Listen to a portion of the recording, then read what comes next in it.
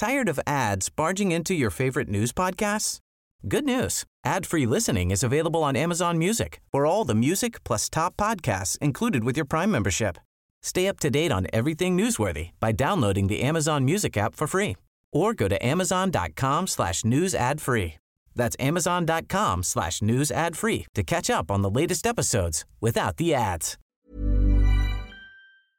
Hello and welcome to your bonus episode of Pubcast. I'm Ava Santina, Politics Joe's political correspondent.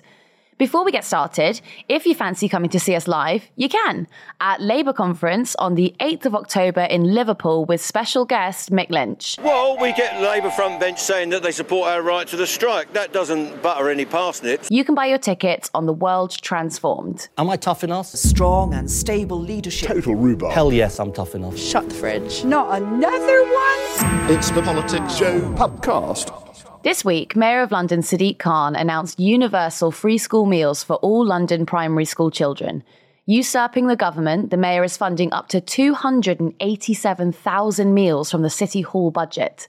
The move has been contentious and reportedly has created a rift between Khan and Labour leader Keir Starmer, who's not yet committed to free school meals if they are to win the next election.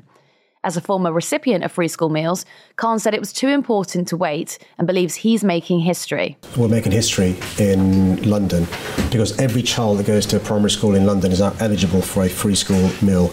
Not means tested, everyone gets a healthy, nutritious meal for free. And it's personal to me because I benefited from means tested free school meals, thoroughly enjoyed the meals. It gave my parents a lifeline and breathing space. But I still remember the embarrassment and the stigma queuing up to get my token for free school meals, eating my lunch separately from my mates.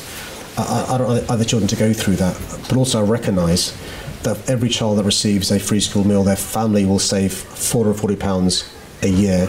But also speaking to experts, what's quite clear is, having a nutritional meal leads to better attainment, better attendance, better productivity, better concentration, better health. But also the families of these children have breathing space and a lifeline.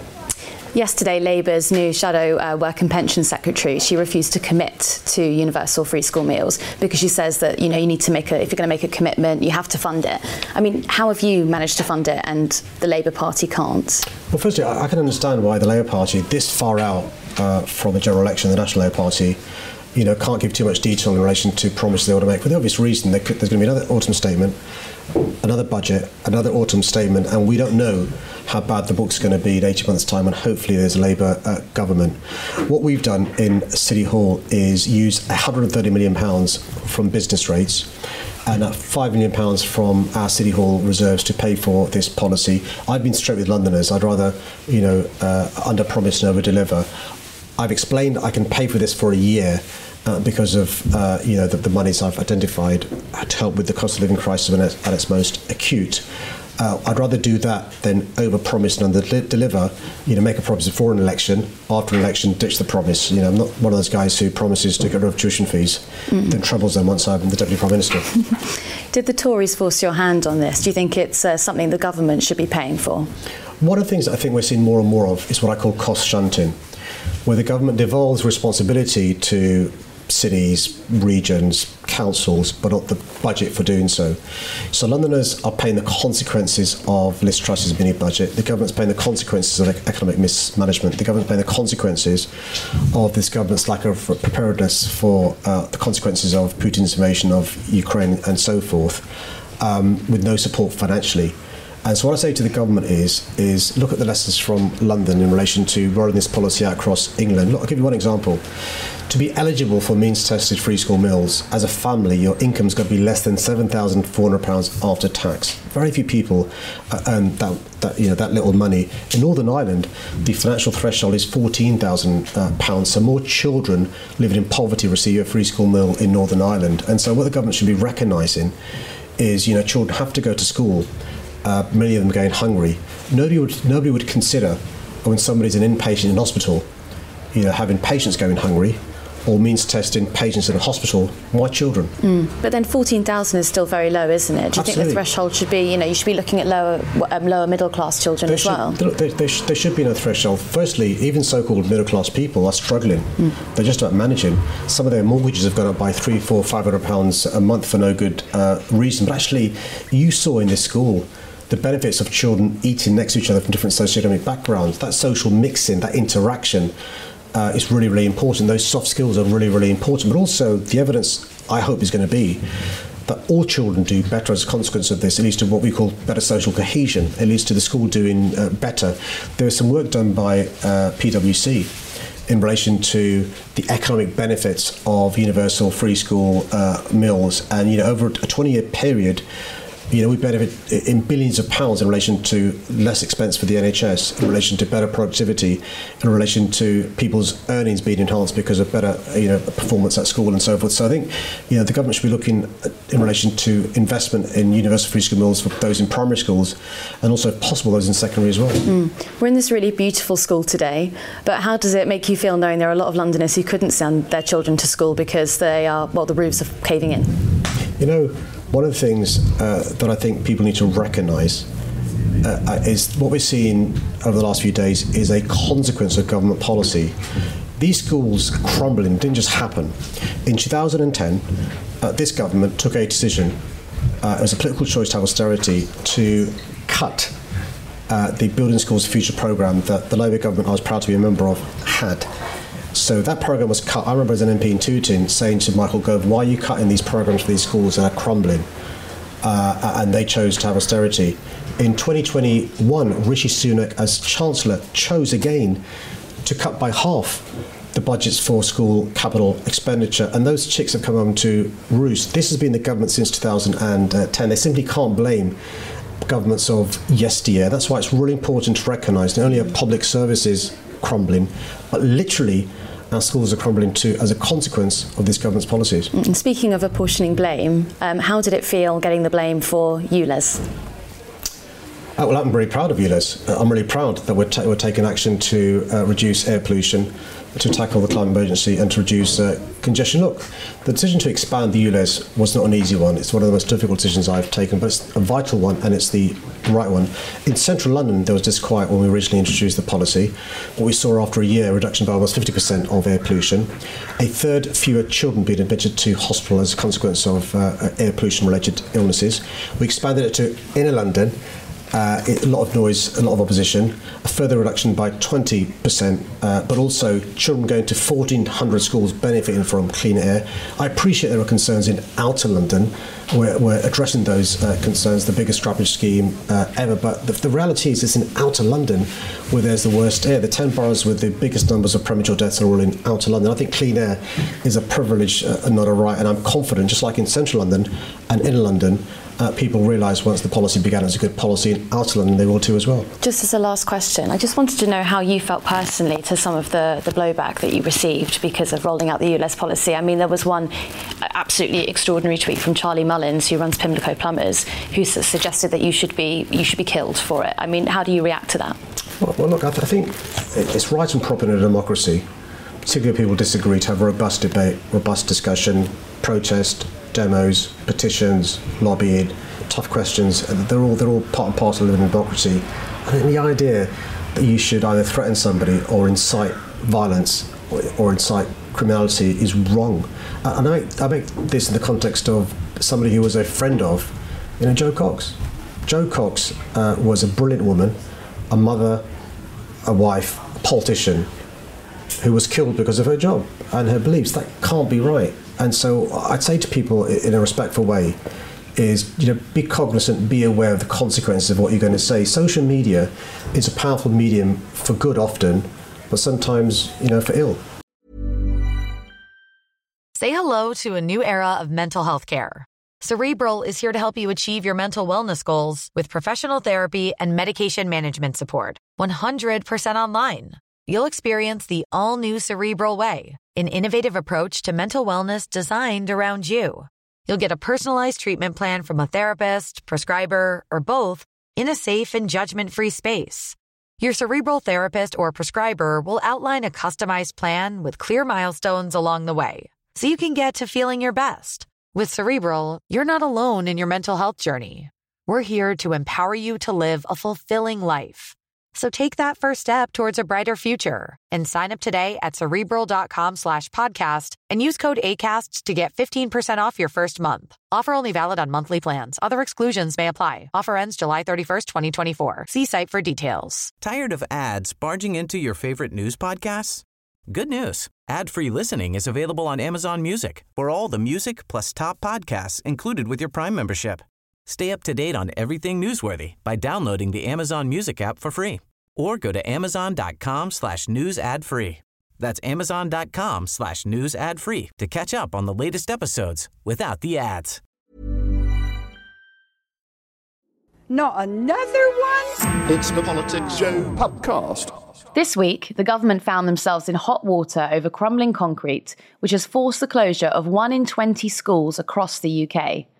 Outside Westminster, environmental campaigner Chris Packham was looking at the bigger picture. Fresh off the back of a wave of eco-protests this summer with Just Stop Oil, Packham gathered a group of scientists, doctors and analysts outside the walls of Parliament in hopes of encouraging a sensible discussion around what the country should be doing to tackle climate change. Flooding, wildfires, record temperatures all over the world, lack of sea ice, dramatic changes in wildlife distributions. Is there any ambiguity about climate breakdown? There's none at all. These people are insane and dangerous. My name is Chris Packham. I'm a naturalist, a broadcaster, an environmental campaigner. And what are we doing here today? I've come along outside the Houses of Parliament today with a whole bunch of scientists, I think nearly 100 scientists, and these are the people with their fingers firmly on the pulse when it comes to climate breakdown. They've been studying this, they've been doing the modelling, they've been telling us what has happened, what is happening and what's going to happen. And we've issued invitations to our elected representatives, MPs, cabinet ministers, to come out and have a conversation. So it's not a demonstration. No paint, no powder, no glue, no disruption. This is all about conversation. I like to make decisions based upon best informed judgment, and that's why we want our politicians to be able to make those decisions too, by listening to the best informed, these scientists. There's a real row erupting in both of the major parties at the moment about how to tackle net zero or whether they're going to tackle it at all. I mean, where do you think that's coming from? I think that at the moment, I think the Conservative Party are running into an election as the underdogs. So they're fishing around for policies which they think might win them votes. I think they're fishing in the wrong pond when it comes to diluting net zero, because a recent poll has shown that when it comes to the British public, second only to the cost of living crisis is concern about climate breakdown. So they would do well to think about diluting any of those policies. And when it comes to the Labour Party, at the moment we're seeing a bit of ambiguity there. I'm not entirely sure what's going to appear in their manifesto. They've said that they won't grant any more licences for oil and gas exploration in the North Sea, but they've said that we'll honour licences given by this government. And the run into the election is likely to see those licences given. So that's not an answer for us either. We want all of the parties, not just Labour and Conservative, every single one of the parties in the UK to think very carefully about their environmental policies and make sure that when they draft those manifestos, they give us something to vote for. It's a real row at the moment over ULEZ that is happening in London and potential expansion to the rest of the country. I mean, what do you think it says about the politicians who are leaning into this argument that perhaps climate change, any way to tackle climate change will affect working class people? Well, if that's the angle they're taking, it needs to be addressed.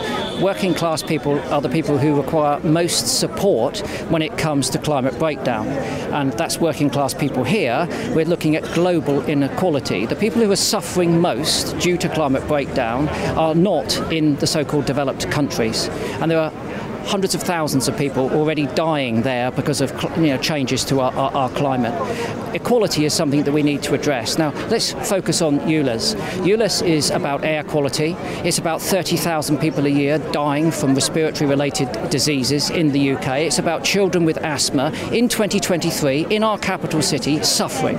So we need to sort that problem out. But that shouldn't be about penalising people who can't afford the scrappage scheme, can't switch their vehicle. So how do we solve that problem? Well, we invest in it. We provide them with subsidies. OK, so where do the subsidies come from? Do they come from you and I as taxpayers? Well, they could, some of it. But you know where I'm going to say they should go for those subsidies? They should go to the fossil fuel giants that at the moment are posting record profits, grotesque billions of pounds in profit. If there were ever a time for a windfall tax to hit these people, to help the transition to renewables and help working class people through that transition, all the adaptations they're going to need to make to live in a very much changed climate, now's the time to do it.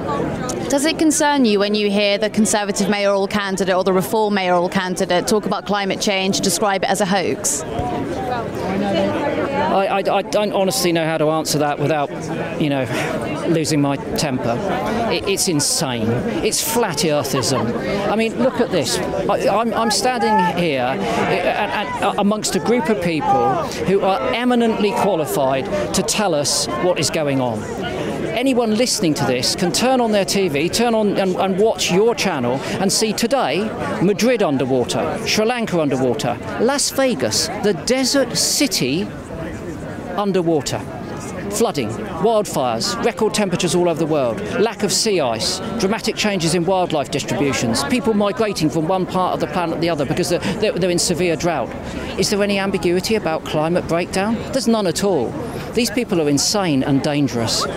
So net zero has been enshrined in law by 2050, and we've also heard, rumours that Rishi Sunak is going to introduce onshore wind farms. I mean, arguably 2 wins, but there's no actual blueprint of how we're going to get there. So how would you advise the government? What would you tell them to do? I would tell them to listen to their own Climate Change Committee. The Climate Change Committee are an erudite bunch of people who pulled together all of the science, and under the guidance of Lord Deben, a very shrewd and intelligent man, they recently published a report which was scathing about the government's capacity to reach net zero. Scathing. It said that this government lacked any clear leadership and that their policies were never going to make it. So they don't have to look very far. They don't even need to come out here and listen to us. They can just read that report and act upon it. A report which they commissioned themselves. And just finally, so we're in this pool of experts today. You've got many scientists and doctors here. Do you think that Britain is, as Michael Gove once said, tired of experts? Michael Gove said we're tired of experts. We're never going to be tired of experts. Experts are what are going to get us through this crisis. We're going to listen to people who are going to figure out what's going on and figure out how we get around it, how we adapt, how we develop technologies, how we do transition from fossil fuels to renewables, how we restructure society so that we can have happy, healthy lives and live on a happy, healthy, sustainable planet. And that's going to come down to experts, not misguided politicians. Just one more then. Can I ask, is Rishi Sunak a Green politician?